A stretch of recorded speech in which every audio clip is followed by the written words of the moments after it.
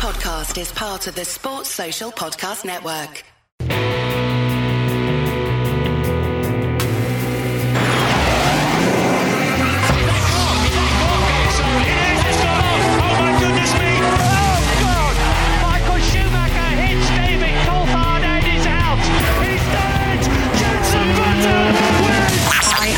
Goodman, and you're listening to the fantastic Cut to the Race podcast. Hello, my name is Bernd Mailander, and you're listening to the Formula Nerds podcast. Hi, I'm Rosanna Tennant, and you are listening to the incredible Cut to the Race podcast. Hi, I'm Jordan King, and you're listening to the Formula Nerds podcast. Hi, I'm Crofty. You're listening to the Cut to the Race podcast. It's lights out, and away we go. Hello and welcome to the Cut to the Race podcast. Today we are here to review the Singapore Grand Prix. Now the lights have just gone out, so you can probably tell in my voice I'm very excited about this. What an exciting race it was. With me today we only have Abby, but there's nothing wrong with that. It is just me and Abby. James can't be here and Sam is still on holiday. So how are you doing, Abby? I'm doing very well, thank you, Ollie. That race was amazing. I'm wearing Mercedes merch, but I feel like I should have two other teams' merch on me as well after the result. But I'm looking forward to discussing it with you. Yeah, it was absolutely mega. I mean, I'm also in, I'm actually in the pit lane to the team pit crews top today. I'm not going to tell you for which team because I'm not biased, but I'd happily be wearing Ferrari, McLaren or Mercedes. So it's one of those, I'll tell you that much. But, oh God, where do we start? We start with our weekend ratings. So on a scale of 1 to 10, with 5 being average, Abby, how would you rate this race weekend in Singapore? 9 out of 10. Woo-hoo-hoo! Which is 9 out of 10. That's my highest this year so far, this season. Singapore Grand Prix weekend is my highest. It was just amazing. And it's not because like Red Bull were struggling. I mean, that did play a part in it. But the amount of battles that we've seen, especially in the race, in the final few laps, it was amazing to have that competitiveness for the lead, for the podium positions back in F1. So 9 out of 10. Do you have my scores in front of you by any chance? I do. What was my last highest? Okay, so your highest overall is 8, which you've given for Saudi Arabia, Silverstone and Italy, Monza, last weekend. Oh my God, I can't even remember Saudi Arabia and I gave it an 8.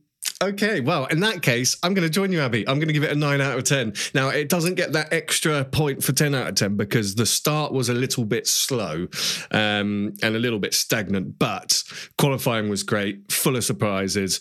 It looked all through the weekend like anyone could win this race, and oh my God, did it turn out to be like that? And even with Red Bull having their struggles, they still were competitive in the race. And, you know, we saw them battling and taking positions, losing positions, but taking positions as well. And for me, that's what this sport is all about. So yeah, 9 out of 10 for me. So we're not going to do the quiz this week because it's just me and I'm not the best at quizzes. Abby, would you agree with that? I know that you've called me out before. Oh, Ollie won't get this. No, you give it your best shot. But I must admit, James and, well, especially James, out of all 4 of us, he's really good at quizzes. He said before he loves pub quizzes. And Sam's has very extensive knowledge as well. So We'll do a quiz when they're back. Abby was like, yeah, let's not bother doing it because, Ollie, you're rubbish.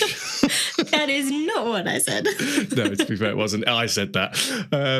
But okay, so we're not going to do the Formula Nerds quiz today, but we are going to do everything else that we always do, including the practice overview, qualifying, little discussion on that. We're going to do the national anthem review, and of course, we're going to talk about the race. So let's start with what happened in practice. Abby, any key call-outs from practice this weekend?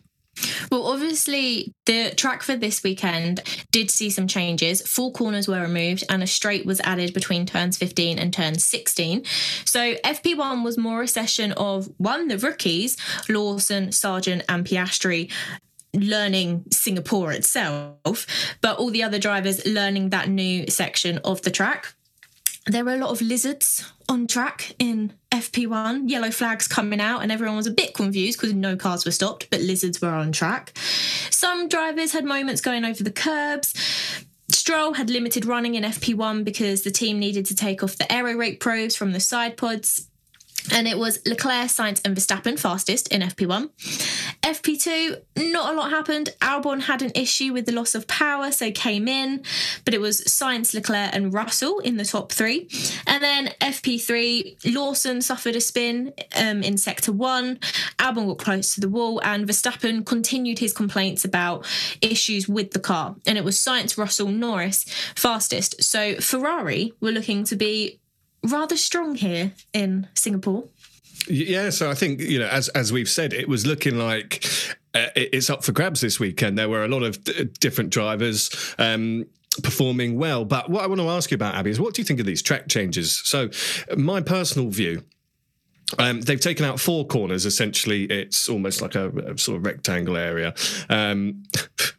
Very, very descriptive there.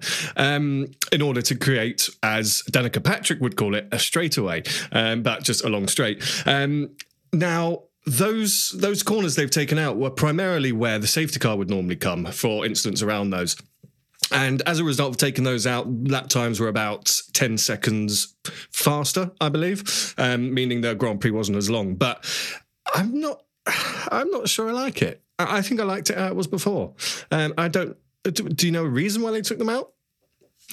No, I don't know the specific reason for taking it out. I think with it having the added straight and added DRS zone, I thought it would play into the hands of Red Bull because they have had very powerful DRS throughout this whole season.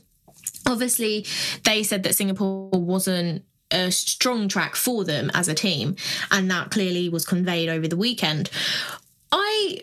I'm kind of like on the fence with the track changes. I'm not against them. I'm not for them at the moment. I feel like we need to see a couple more races at Singapore with the added straight to get the full benefit of what it can bring. Obviously, it made the whole race 62 laps instead of 61. And you say about the 4 corners before being where the safety car was primarily brought out. We saw a safety car and a VSC in today's race. And I feel like at the moment it pushes the drivers to be a little bit more on the edge, having another straight and pushing it to the limits, going 10 seconds faster, like you say.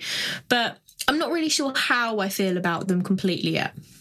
Yeah, and I think, what they removed was it was the sequence of corners essentially that went underneath the grandstand, which was quite an iconic sort of shot of Singapore, seeing an F1 car go under a grandstand, which I've always thought was just epic, which went into sort of the marina area. But what it also meant was that, the teams didn't have any data in terms of tyre degradation and how that would impact it. And I think the interesting part of those practice sessions was, right, okay, we've been in Singapore since, I can't remember when, but a long time. Now, how's this going to change it for the tyre wear and, the race strategy, essentially? But all in all, it seemed to work. It seemed to do its thing. And again, I've even just had a look and I can't find a reason why they changed it, but they did. Okay, do we want to talk about qualifying, Abby? Yes, definitely. So, Q1, Ferrari were continuing their strong form. Obviously, all teams apart from Haas have brought upgrades to this weekend, and Ferraris definitely seem to be working. Tsunoda went fastest overall at one point in the AlphaTauri, but the main talking point from Q1 was the red flag that ended the session early and delayed the start of Q2.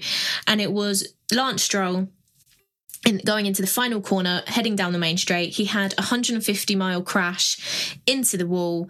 He is okay. He made it out of the car, but he was unable to race in the Grand Prix today. But that did mean that it was Bottas, Piastri, Sargent, Zhou and Stroll out of Q1. Yeah, so watching on board with Lance Stroll's lap, it looked like he was struggling all the way around and almost he was overdriving the car. And I don't know about you, Abby, but when I was watching it, because the actual F1 feed was on Stroll as it happened, but I almost saw the future. I just knew it was going to happen because there were just kicks of oversteer everywhere. And as he went over that the raised corner on the final corner, it just unsettled the car. As soon as it settled again, his wheels were pointing towards the barriers that he hit. But I mean, that was a terrifying crash. Watching it live was absolutely terrifying. That his head was shaking all over the place. And I haven't seen any reports of the G-force, but he's he was lucky, to walk away from that. And it's such a testament to safety in motorsport. It definitely is. I think it was Brundle who said on the commentary feed, if that crash would have happened 15, 20 years ago, it would have been a different outcome and it would have been a different story. So thankfully, the safety of F1 has improved and Stroll was okay. But yeah, it was terrifying watching it. Like you say, his head was going back and forth, side to side so quickly that I can't imagine the pressure and the pain that he was going through at that moment. And I've seen on social media fans' videos from being in that grandstand and then seeing his car coming and smashing the wall and spinning into the track. And also for the cars that were coming round behind Stroll, I think it was a McLaren, I want to say Piastri. That was a close call also to just avoid the debris of Stroll's car. But yeah, terrifying when that happens, and live as well. Yeah, absolutely, because there's no hiding it when it's live. And as you said, he didn't take part in the race on Saturday. So I've got the statement from the Aston Martin team. And they said, following Lance's crash in qualifying for the Singapore Grand Prix, Lance and the Aston Martin Aramco cognizant Formula One team have jointly agreed that he will not participate in this evening's race, obviously being today. The team face a huge job repairing the car today, and Lance is still sore following such a high impact. Lance's focus now fully shifts to recovering ahead of the Japanese Grand Prix. Actually, I was thinking, why don't they put the reserve driver in? Why don't they put Djokovic in the car? Do you think this is a case of Lance actually is, number one, he's really shaken up by it because that must have been terrifying, and number two, they couldn't repair the car in time? I think so. Obviously, the damage to the Aston Martin car was quite immense after the crash for Stroll. And he's had a couple of weekends recently, and he doesn't seem to be quite as on form as Alonso. And I think Singapore, it is a tough race, especially in the heat. And then Suzuka next weekend, that is also quite a tough race as well. And I think he needs that time to reset and just make sure that he is okay to race in Japan. But with the rookies, I think do they need to complete a practice session and a qualifying session to have been able to race today? I feel like... I don't know. I think they need to, but yeah, so Aston Martin did only run one car, and unfortunately their weekend didn't improve much. Well, we did do an entire episode about Lance Stroll the other day and our thoughts on it, so we won't go on too much, but I do feel like this may be another part to the story and maybe another part to why he may not remain in the sport. Personally, I feel if your head's not 100% in it, as we may suspect, and then you hit a wall at 150 miles an hour, it's just going to put things back into perspective of, why am I doing this? Do I want to continue doing it? So it'll be interesting to see what happens. But let's move on to Q2, Abby. Well, Q2 was the first time that Williams got into Q2 in Singapore since 2016. Obviously, it was Albon that made it through.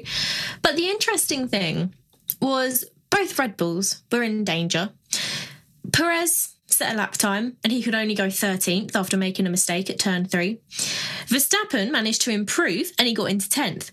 However, Liam Lawson, in his third Formula One race weekend in an AlphaTauri, beat Verstappen in the Red Bull and knocked Verstappen out. So it was Verstappen, Gasly, Perez, Albon and Tsunoda out in Q2. And I mean, there's a lot to talk about here, isn't there? Number one, the world champion, double world champion, Max Verstappen being knocked out. Now, I think we could see that it wasn't going to be a good weekend, but oh boy, I didn't expect both. Well, actually, I did expect Perez to go out in Q2, but I didn't expect Verstappen to go out in Q2. And more so to be beaten by a rookie in, is it his third race now? Second race? It is his third. Yeah, his third race. I mean, what a result for Liam Lawson. Kind of ironic that he's done it in AlphaTauri, which is the sister team of Red Bull. I imagine Dr. Helmut Marko had a few words to say. But at the end of the day, if Liam Lawson is able to perform to that level and knock another driver out, it is what it is, really. What's your thoughts on Liam Lawson, so far in F1, Abby? He's done amazingly. I think I was talking to my dad earlier and comparing him to Sargent, because Sargent had one season in F2 and is coming to F1 and hasn't really peaked yet. He hasn't got that drive that's enabling him to get points and perform as well as his teammate. Whereas Lawson He had a couple of years in F2. He's raced in other championships. He's currently racing in the Super Formula Series this year. And he's come into F1, thrown into the car in the middle of a weekend. And now in Singapore, his third race, he's a rookie and he scored points in Singapore, which no rookie has ever done before. No one scored maiden points in Singapore. And he put up a hell of a drive. He is performing so well. And I think he deserves a seat next year. I must say, he is doing really well. Yes, he is indeed. And also what surprised me was how quick the Hasses were going in Q2. But let's move on to Q3. Well, with both Red Bulls out, the only Red Bull driver in Q3 was Lawson, even though AlphaTauri, but you know. But then it was a battle for the pole. And it was a battle between both Ferraris, Lando Norris and George Russell, because all of them went fastest at one point in the session. But it was Carlos Sainz who took pole position, a consecutive pole position from Monza to Singapore, which is exactly what Ferrari did in 2022. And it was Russell on the front row in P2, Leclerc P3, Norris P4, Hamilton P5, Magnussen P6, Alonso P7, Ocon P8, Hülkenberg P9 and Lawson in 10th. Yeah, I mean, Ferrari, they just seem like they may have tweaked whatever those issues were that they were having. It was pretty clear throughout the entire weekend that, you know, Ferrari were going to be contenders for pole. And I was also surprised to see the difference between Russell and Hamilton, if I'm honest, because it did seem like Carlos was always the Ferrari that would, you know, if a Ferrari was going to get pole, that it was going to be Carlos. But obviously, having such a big gap between the Mercedes of nearly half a second, that is a big gap in qualifying, especially, you know, for Lewis Hamilton. Both of those Hasses in there absolutely mega with, you know, Magnussen in P6 and Hülkenberg in P9. But yeah. What a response from Carlos Sainz to get that pole. And I mean, it was close. It was 0.072 between Russell and Carlos Sainz, but that also meant that Russell would start on the dirty side of the grid. It did, and it was just so good to see. And I think not having, like, when Red Bulls are in, well, when Max is in Q3, I'm kind of like, okay, he's going to get pole because he's in the fastest car, he's one of the best drivers on the grid. It's easier for him to get pole. But without them in Q3, it was just a fight till the end. And Sainz has done amazingly all weekend. He was strong in practices, strong in qualifying, and it was so close. But it made for a really exciting race because of all the drivers that you had up the front, Sainz, Russell, Leclerc, Norris, Hamilton, both Hasses, like you say. Alonso was further back. It felt like a lot of drivers were out of position, which then was like, so what's going to happen in the race? Yeah, naturally, it's sort of displacement, isn't it? When the Red Bulls aren't there, right? Who's going to be there to take it? And one driver I particularly felt sorry for was Piastri, because the McLarens were clearly on form, and we do know that Lando Norris had some more upgrades than Piastri did for this weekend in that stealth liveried McLaren, which, by the way, absolutely looked mega. But Lando Norris qualifying P4 and Piastri all the way back in, where did he? P17 because of the crash with Stroll. I really felt for him because, you know, he was milliseconds away from being up there with those boys, and I would have loved to see what they could have done. Definitely. And as you say, McLaren, I think, had 9 upgrades and Lando's car was the one with all of them. Piastri will get all of them in Suzuka. But it was a shame his qualifying was cut early because of the crash in Q1. And like you say, it would have been great to see what he could have done and just how much difference all the upgrades made compared to a few of them between the difference of the McLaren cars. Yeah, so I did read somewhere, obviously the stealth livery for McLaren, it was because the new parts, they're actually heavier and they needed to get the weight off the car. So it was more of a convenient thing to make a carbon fibre livery than paint it all orange again and have a heavier car. I mean, how much do you read into that, Abby? It could be true. It could not. I mean, I like the livery. The upgrades clearly work. So, you know, keep both of them, as far as I'm concerned. I think the only other thing that we can sort of talk about before we get into the race is the new technical directive. Now, there's a lot of conspiracies and rumours that since they had launched this technical directive, that this was what was causing Red Bull the issues, that they'd had to change the car to some aspect. What do you read into that? Obviously, Red Bull have said, no, we didn't change anything on the car. We haven't had to. I think a lot of people along the paddock are saying, yeah, it's the same car as normal. But we don't know that. And for such a huge turn of performance for Red Bull, do you think there's more than just it was a bad weekend? Potentially. Obviously, they bought a new floor edge and a new rear wing end plate to this weekend. And they've said all along that Singapore is going to be a tricky circuit for them. However, the new technical directive focuses on the flexible bodywork of the car, making sure that everything is fair and it's equal and there's transparency throughout the grid. And I just find it interesting because in F1, we've had it before where a team can be so dominant and then halfway through a season, they suddenly drop off. And yes, Red Bull have continued their dominance throughout the first half and into the second half of the season. But they were so strong in Monza, well, throughout the rest of the season, as we know, but they were so strong in Monza, and then a week later, they've suddenly had this massive drop-off when this new technical directive has come in. And Singapore's a street track, and they were so dominant in the past street tracks of this season. They won them, obviously. I think Perez won Jeddah and Baku. Max won Monaco. So it does beg the question of whether they've been forced to change something because of this technical directive. They're not going to necessarily say that to everyone and be like, oh yeah, so this has come in and we've had to change this and that's why we're slow. They're not going to admit it. But like you say, unless you're part of the Red Bull team, you're not actually going to know what has changed on the car.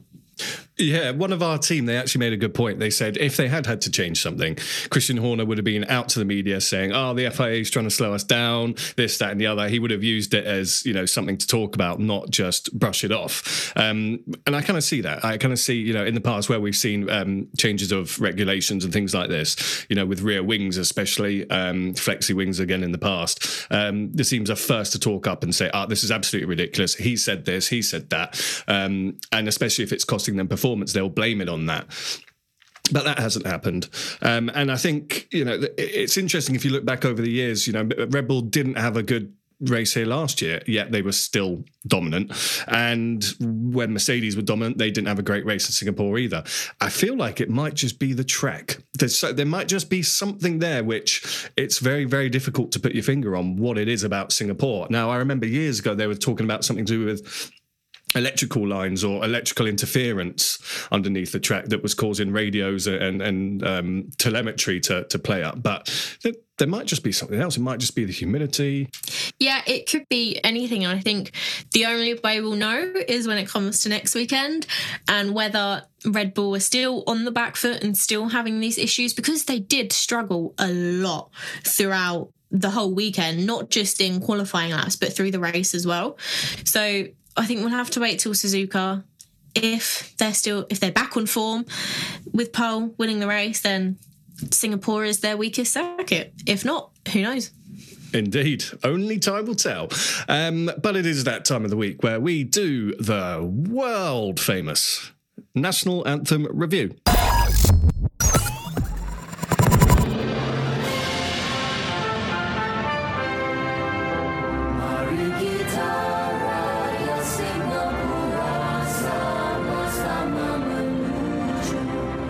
Okay, so this one was a bit, I'm going to say, mediocre.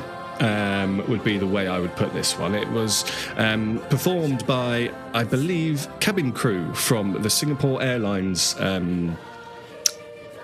I couldn't quite find the word there. But I couldn't quite work out, Abby. Now tell me if you noticed this. Were they miming it? Because it really looked like they were.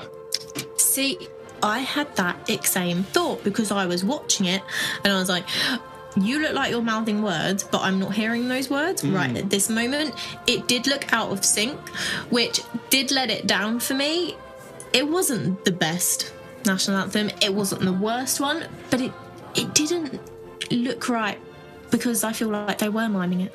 Yeah, so I mean, it could have been an audio delay. I'm going to give them the benefit of the doubt and say it was just a delay from the audio to the visual feed. We sometimes see that where you can hear things in the crowd before you hear it on the actual feed.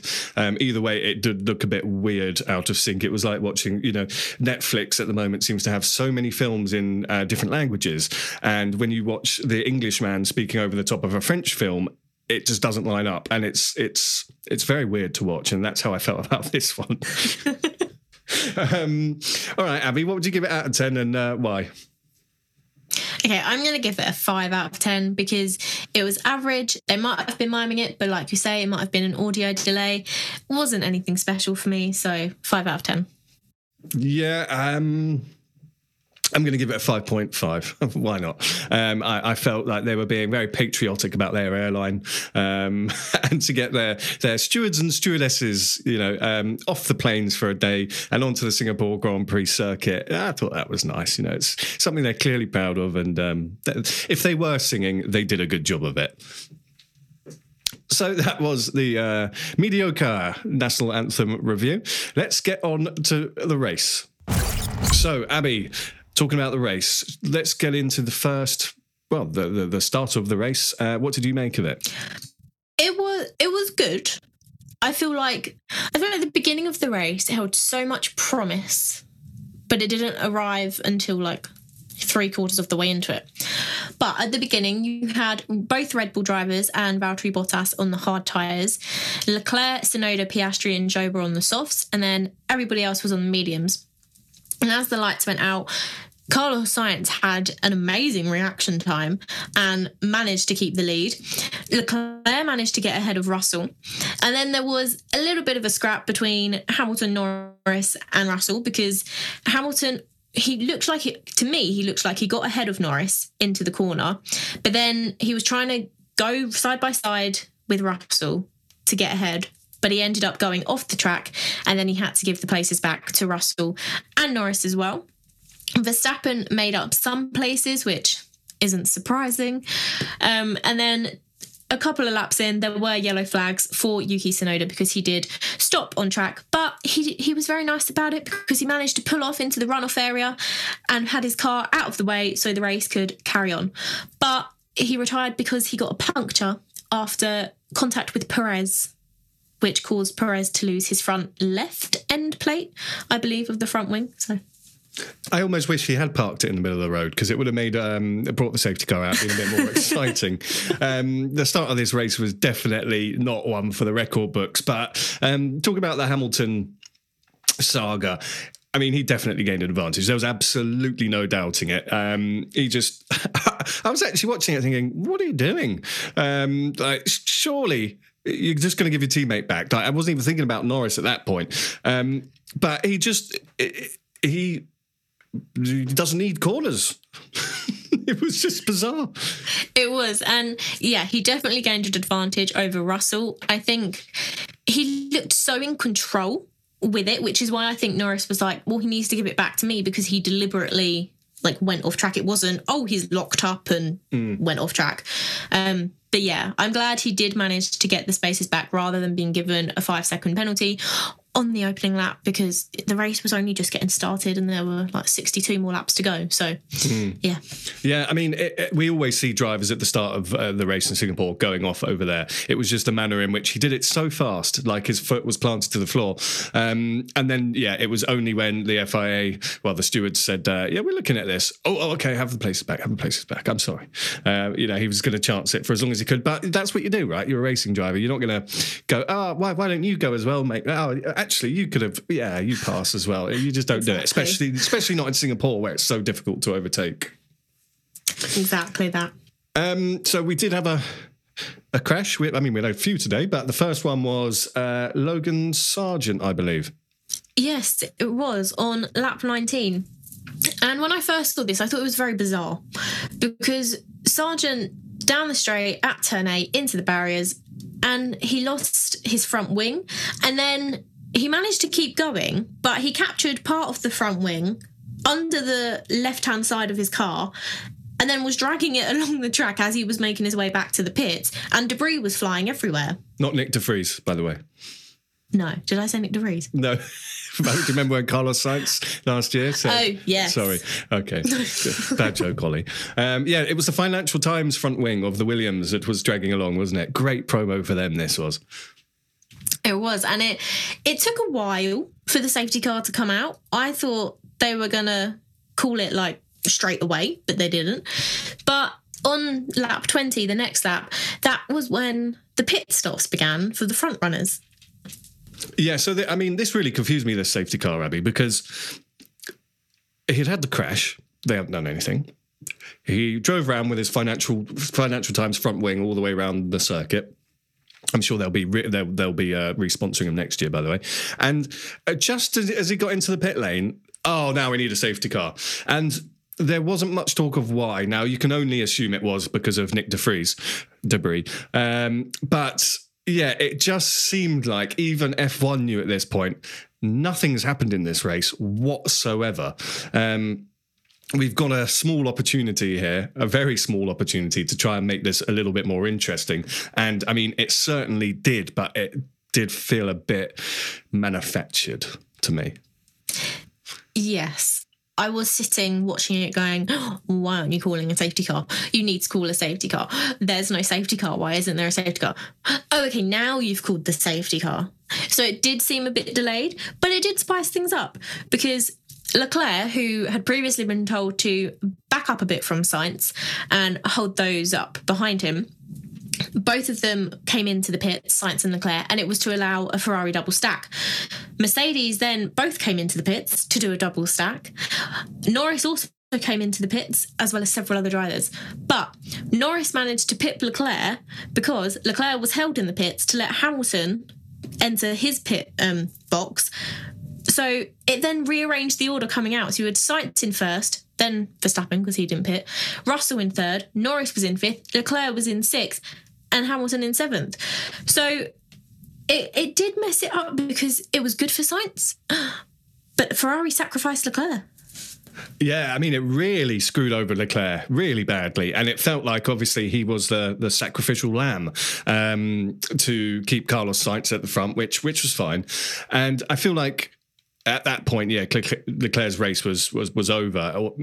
It turned out like he could have done a bit better in the end. But obviously, they had to keep the Red Bulls out as well because they were on the hards, and that would have interfered with their strategy. But Red Bull staying out was really betting on another safety car, and then being able to change the tyres under that. But that Red Bull was like driving on ice towards the end of that stint, wasn't it? It was, and I believe that is what Max Verstappen said as well, driving on ice. I wondered where it came from, yeah. But yes, they started on the hards, so their strategy needed a safety car. But like you say, they had the first one. It was way too early for them to come into the pits and change tyres at that point, so they did have to wait for another one. One of the interesting things I thought was Alonso, because he's had such a great season, but this weekend didn't go great for him. And then when he was coming into the pits, he locked up, went over the white line, then crossed back over the white line to enter the pits, which obviously you're not allowed to do. So he got a penalty. So his race was also not going the way that he wanted. Yeah, and it was the first time Alonso's actually criticised Aston Martin since he's been there. He's not scared of calling out a GP2 car when he was at McLaren, but it felt like, he was really being nice to Sir Lawrence Stroll. He's not a Sir, by the way, but to Lawrence Stroll and Aston Martin team. But today he said this car is undrivable, and he certainly made it look undrivable as well, especially with no Lance Stroll there. Everything was dependent on Alonso performing well, and he did to some aspects, but that car also didn't look great around that track. No, it did not. It was a shame to see, because I remember, I think in the press conference on Thursday, they were talking about Alonso potentially winning the race. But yeah, it just wasn't the weekend for Aston Martin.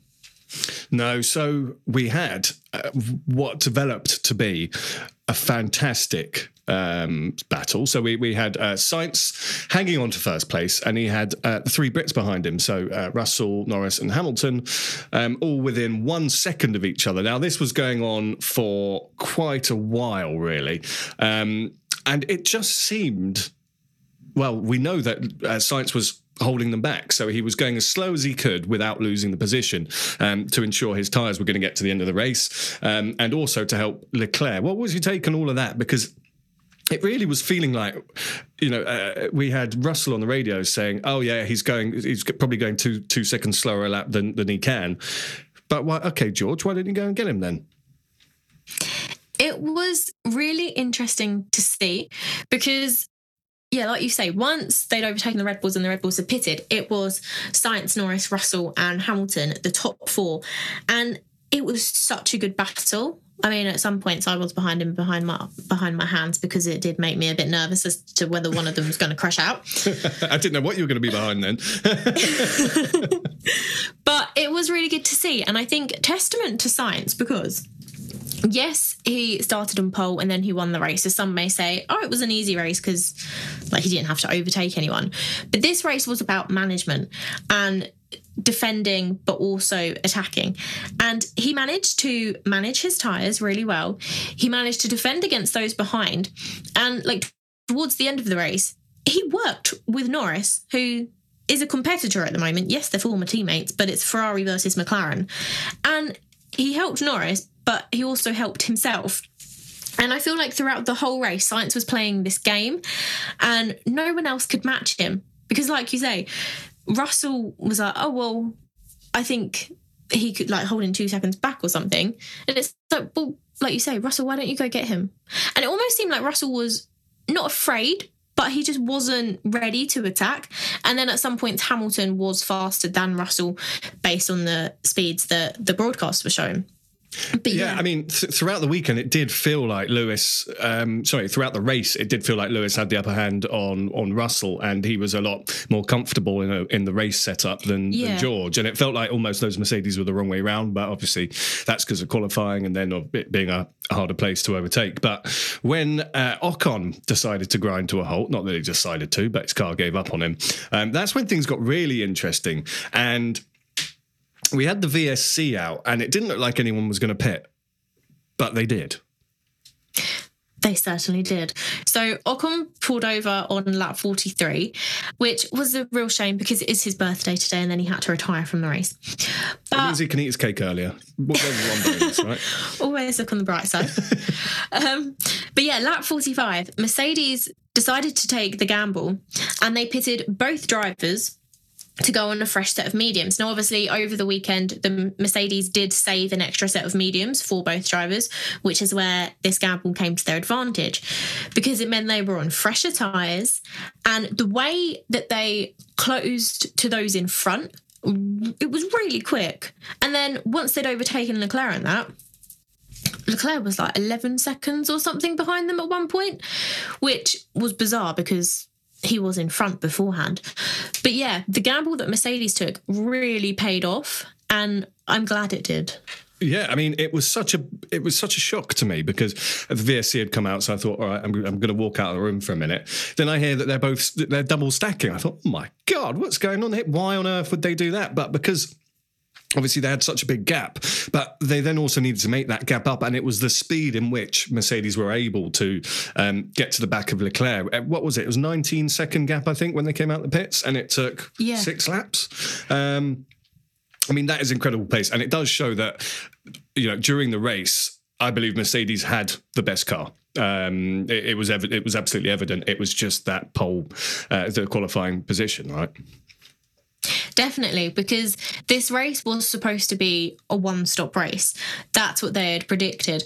But Mercedes did a 2-stop. Like you say, they had enough of the gap to then go into the pits, come out into clean air, and then make up that time. And it was so quick. And the way that they attacked as well throughout the entirety of the race, their overtakes, yes, some were difficult, but others seemed to be quite effortless. So Sainz was on pole, but his tyres went off towards the end. Mercedes, they just seemed, well, apart from Russell on the final lap, they seemed to have it all together, and it worked really well. And considering where they started this year, saying this car is awful, it's one of the worst cars, it's undrivable, to where they are now, it was really good.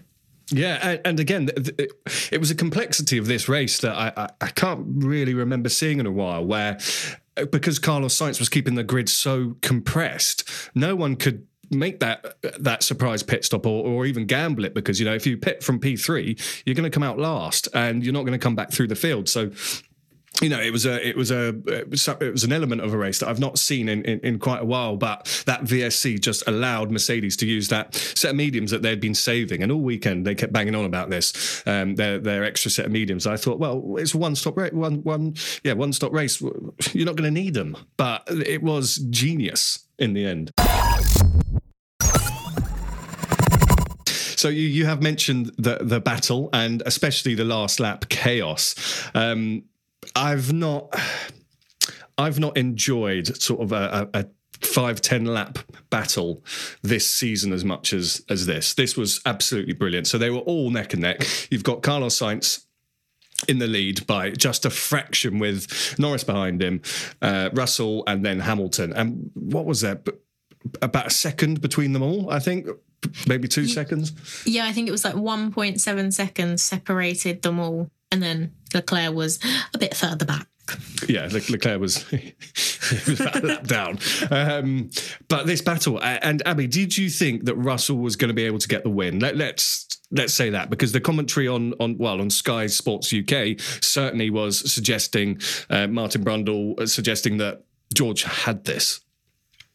I think in the initial laps of the final few laps, I would say yes. But then it became clear that Hamilton had the faster car. He had more pace, and he said it over the radio. Russell needs to pick up the pace. Unfortunately, he didn't pick up the pace and ended up in the wall, which did give Hamilton the podium. But it was such a close call, and I couldn't call who would win. I thought Norris might take it and get his maiden win because of how close he was to Sainz in that, but Sainz just did an amazing drive and played a great game to take the win easily. And it was just so exciting to see, having that battle for the lead, that scrap for the podium places. We haven't had that all season because no other team has won. It's either been Perez or, majority of the time, apart from 2 races, Max. But it was so exciting to have this. Is it going to be Sainz? Is it going to be Norris? And then the commentators going, well, I think Mercedes could take it. It could be an all-British podium. It could be a Mercedes 1-2. It was unknown, but so exciting. Yeah, and I think on paper, if you were looking at this, it would have been Russell, Hamilton. Russell taking the win with Hamilton behind him. But the game that Sainz was playing by giving Norris the DRS so that they were so close together, but still just having that little bit in the bag where he could keep Norris behind, just meant that Russell couldn't. There was just no space, and this was. I feel like George Russell. I feel like he could have done better, and I don't think having Lewis Hamilton behind you ready to take that place either was helping him. And it was like he was so focused in front, so focused behind, that really there was no brain capacity left. And, you know, we saw that with his accident hitting the wall on the last lap. But Lewis looked ready to pounce. And I think that was really what ultimately cost him that, because had Lewis got him, I don't know what would have happened. But ultimately, I think it's down to Sainz and his amazing management of that scenario, because on paper, that Ferrari shouldn't have won. It's as simple as that. Exactly. And I think having Lewis behind and knowing that he was ready to pounce the moment you make a mistake probably added a lot of pressure on Russell, because you could hear over the radio throughout the whole race, he was going for that win. He wanted that win.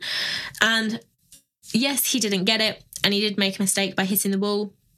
But Lando also hit the wall a moment before, and I think he said in his post-race interview that George was probably getting a bit too close and wanted to copy Lando to get ahead, but copied him a bit too much and hit the wall and went straight on instead of following the corner. But yeah, Sainz, to be able to focus on his own drive, managing his own tyres and keeping the lead, but then also focusing on Lando and being like, okay, well, I can help Lando by doing this, which would then help me. It's incredible. And I think a lot of the time, Sainz can be an underrated driver. And when you think of Ferrari, you think, oh, Charles Leclerc. but Sainz is an incredible driver, and he has shown that in these past 2 races. Yeah, I think you're right. I think the tide is starting to change, really. These last 2 races, Carlos Sainz has just been on form. And yeah, his performance today was just utterly incredible. And I don't think anyone else deserved to win that race other than him. It was absolutely mega. So it was Carlos Sainz that won the Singapore Grand Prix with Lando Norris behind. And because George Russell decided to put it in the wall, he lost out on a lot of points for Mercedes today and himself. And Lewis Hamilton finished off the podium. Now, Carlos Sainz won driver of the day. We're going to do ours in a minute. Abby, would you like to run through the rest of the order? Yes. So, as you said, Sainz, Norris, Hamilton. On the podium, it was then Leclerc in 4th, Verstappen made it into 5th, Gasly in 6th, Piastri in 7th, Perez in 8th, Lawson in 9th, scoring his maiden points in F1, and Magnussen rounding out the top 10. And the drivers that DNF'd were Russell, Bottas, Ocon and Tsunoda. What happened to Bottas? I don't think I ever saw that. I think it was a mechanical issue, potentially. I feel like they said over the broadcast, but I can't remember right at this moment. But he pulled off and his car was pulled off safely, so there were no reason for yellow flags. Yeah, that was really lucky because it was near the climax of the race, and the last thing we wanted was a safety car at that point. Okay, let's move on to your driver of the day, Abby. I'm gonna ladies first. You could go for the obvious one, even though you're probably going to give it to George Russell. I did contemplate giving it to Russell before his crash. However, I am going to give it to Sainz because he has been amazing all weekend, and just the game that he played and the intelligence that he drove with today was incredible.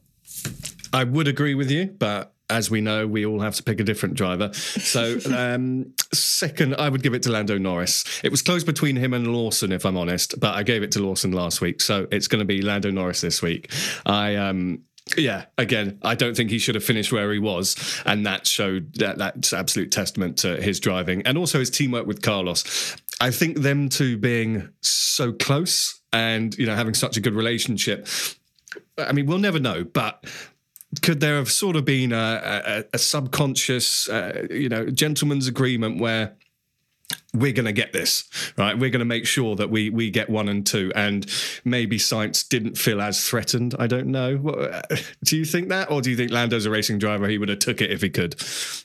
Potentially. But I do think if the opportunity arose, Lando would be like, okay, Carlos, you've won before. I haven't won. Let me have my race win. So would you like to do the drivers and teams championship standings, Abby? Yes. So Verstappen is still in 1st, but whilst he would have been able to win the championship in Japan next weekend, after today's race, he cannot. So the championship will continue. Perez is in 2nd. Hamilton has made it into 3rd, ahead of Alonso in 4th. Sainz is then in 5th, ahead of Leclerc in 6th. Russell is in 7th, Norris in 8th, Stroll in 9th, and Gasly in 10th, only 3 points ahead of Piastri. Now, I don't know if this is factual, but I'm pretty sure Max would have to DNF in every single race not to win this championship now. It would be something like that. So it's not exactly like it's still open. It could happen. He could not it didn't even score happen any today, points. Abby. No, I know. But, it can still, mathematically, it can happen. Logically, it won't happen. Well, yeah, one thing I haven't quite figured out in my brain, I was thinking this earlier, I may sound like a complete idiot, but here it goes, is I feel like Max has had a far more dominant season this season. How is it that he won it in Japan last year, but won't this time? I don't know, because Red Bull had a lot more DNFs last year as well. Maybe because we missed Imola. Maybe. Yes. Maybe. I'm not sure. If there's any real stat geeks out there, please let me know. Would you like to do the constructors, which has shifted a bit? Yes. So Red Bull are still in the lead. Mercedes are 2nd. Ferrari are 3rd, ahead of Aston Martin in 4th. McLaren are looking to have cemented 5th place quite comfortably Alpine are in 6th, Williams are in 7th, Haas are now in 8th, Alfa Romeo are in 9th, and AlphaTauri are 5 points behind in 10th. So it is the Japanese Grand Prix next weekend. We're on a double header. The Japanese Grand Prix is, it's a classic. It's one that I love. It doesn't necessarily work with these cars as well, but I'm still looking forward to it. Abby, are you looking forward to the Japanese Grand Prix? And would you like us, dare I say, I don't want to sound biased, but would you like a repeat of this weekend where anyone can win? Yes, I am looking forward to it. And yes, I would. Because we said on the podcast that went out before the Singapore Grand Prix, we both said, Ollie, that we had a good feeling about Singapore and we didn't think it would be a Red Bull win, and it wasn't. So I have a good feeling about Japan, and I don't think it will be a Red Bull win. I have a great feeling about Japan, and I don't think it'll be a Red Bull win. There we go. We're going to be proved wrong now. Of course it's going to be max pole, max win straight away. Well, it's back to a very, very aero circuit. So, on paper, if nothing has changed on that Red Bull, then they should be straight back to the top. But only time will tell. We will see you next week for the Japanese Grand Prix review, but we'll be back before then. So don't panic. You don't have to wait an entire week to hear us talk about F1. But that is all for today. Abby, thank you so much for joining me. Thank you for having me and hosting as always. Thank you very much. And we will see you next time. Thanks for listening. Goodbye. You're listening to the Cut to the Race podcast. It's lights out and away we go. Sports Social Podcast Network.